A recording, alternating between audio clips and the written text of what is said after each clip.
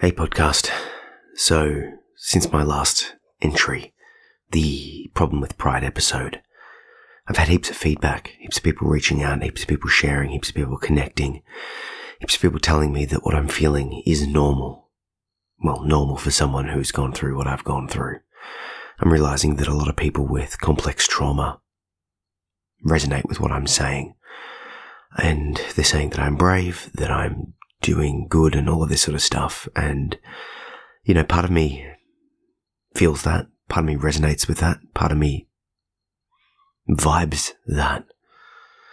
And then the other part of me, the dissociative part of me, runs from it. I'm just a guy. I'm just someone sharing my truth. I'm just someone desperate to be able to make a living in a way that doesn't feel like I need to put aside everything. The only way I know to do that is to be myself, and the only way I know to be myself is to express my truth. So that's what I'm going to be doing here. I'm going to be doing it as a written format and also as a podcast episode.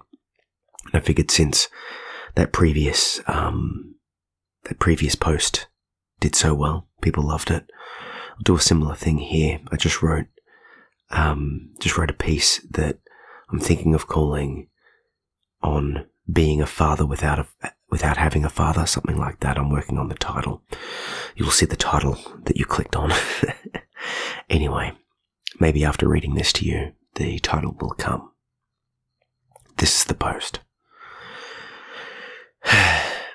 Just now, my 6-year-old son slammed a door in my face, screaming that he didn't want to talk to me. The reason?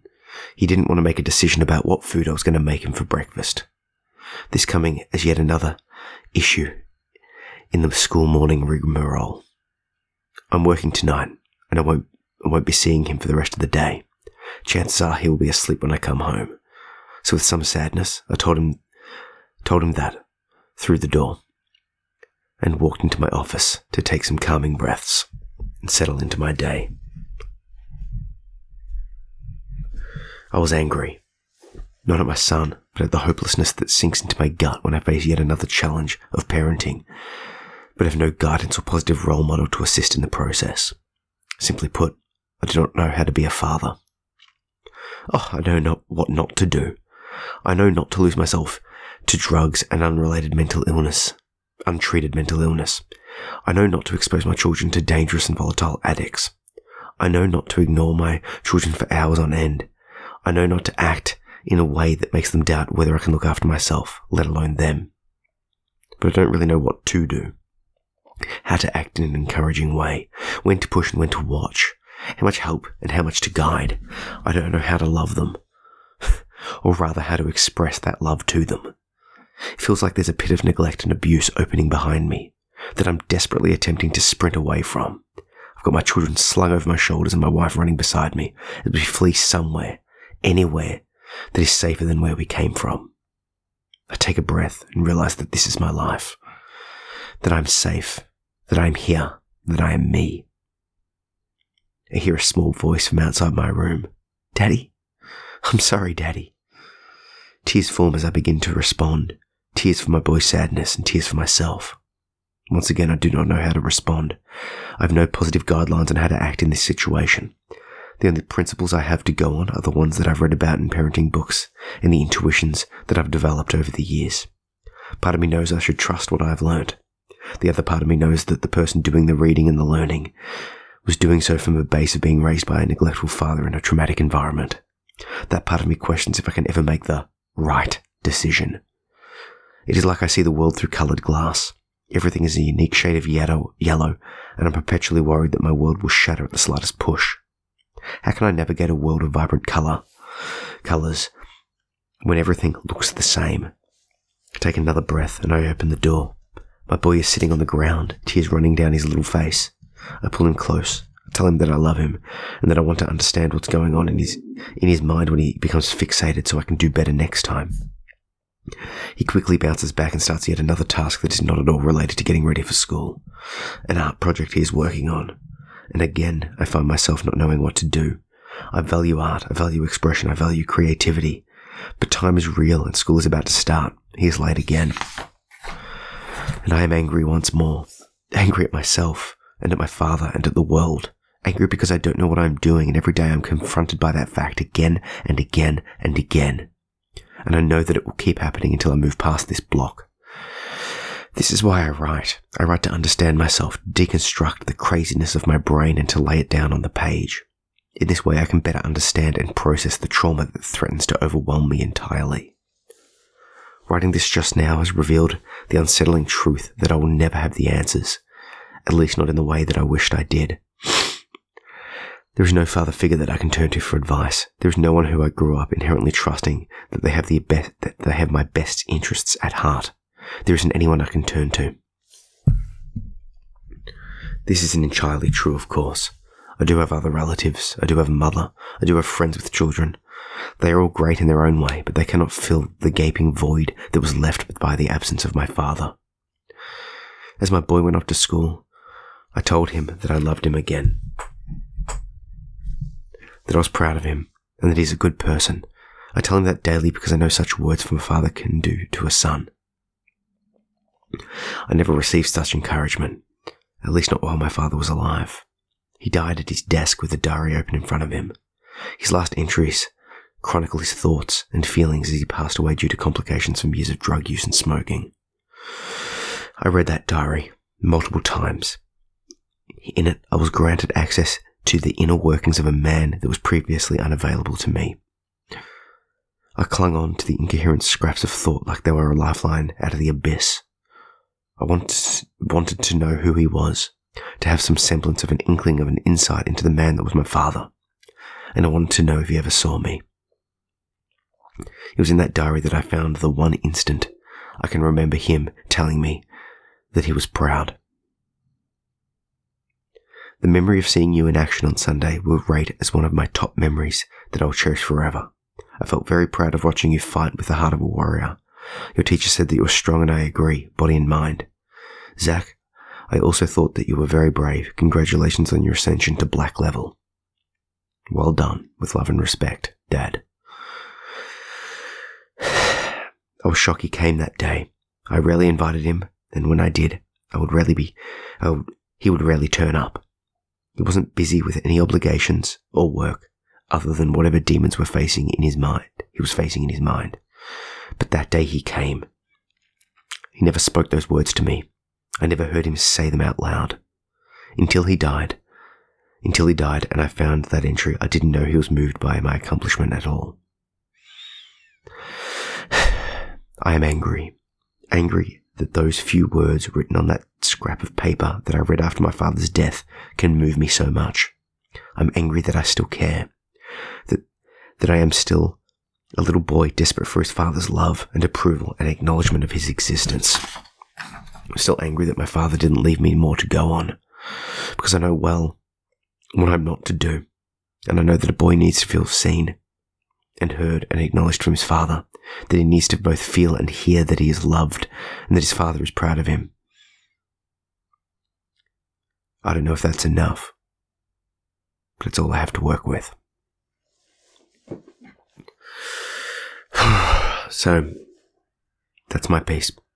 That's the piece. That's what came to me today. If you resonate with this piece, I encourage you to read more of my story in my first book, Under the Influence: Reclaiming My Childhood. There I share the raw, honest, and vulnerable reality that was my childhood.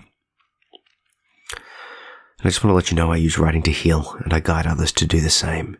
And if you're interested in working with me, there'll be a link in the show notes to click through, and we can jump on a call and talk about it. Talk through my offerings and see if there's a match.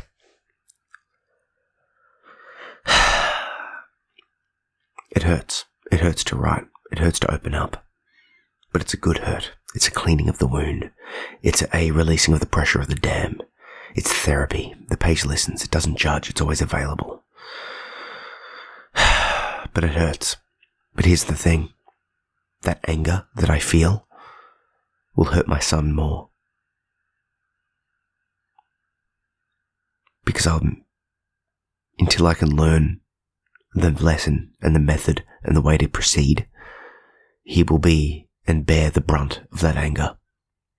Unwillingly, unknowingly.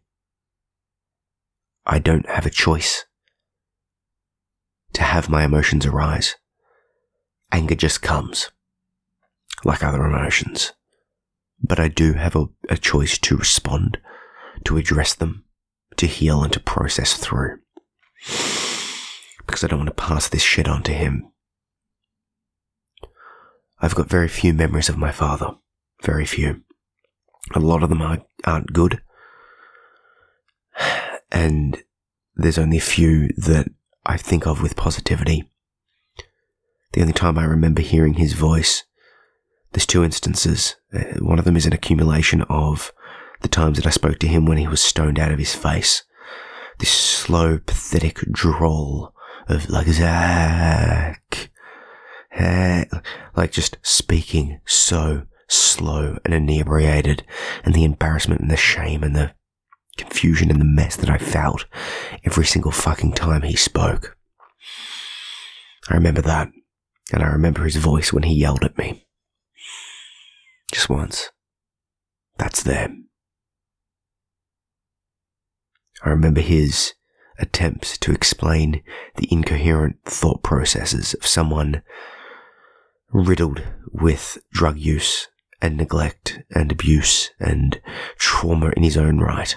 Someone that had untreated mental illness trying to explain concepts to a boy that was terrified of him, of his life, of existence.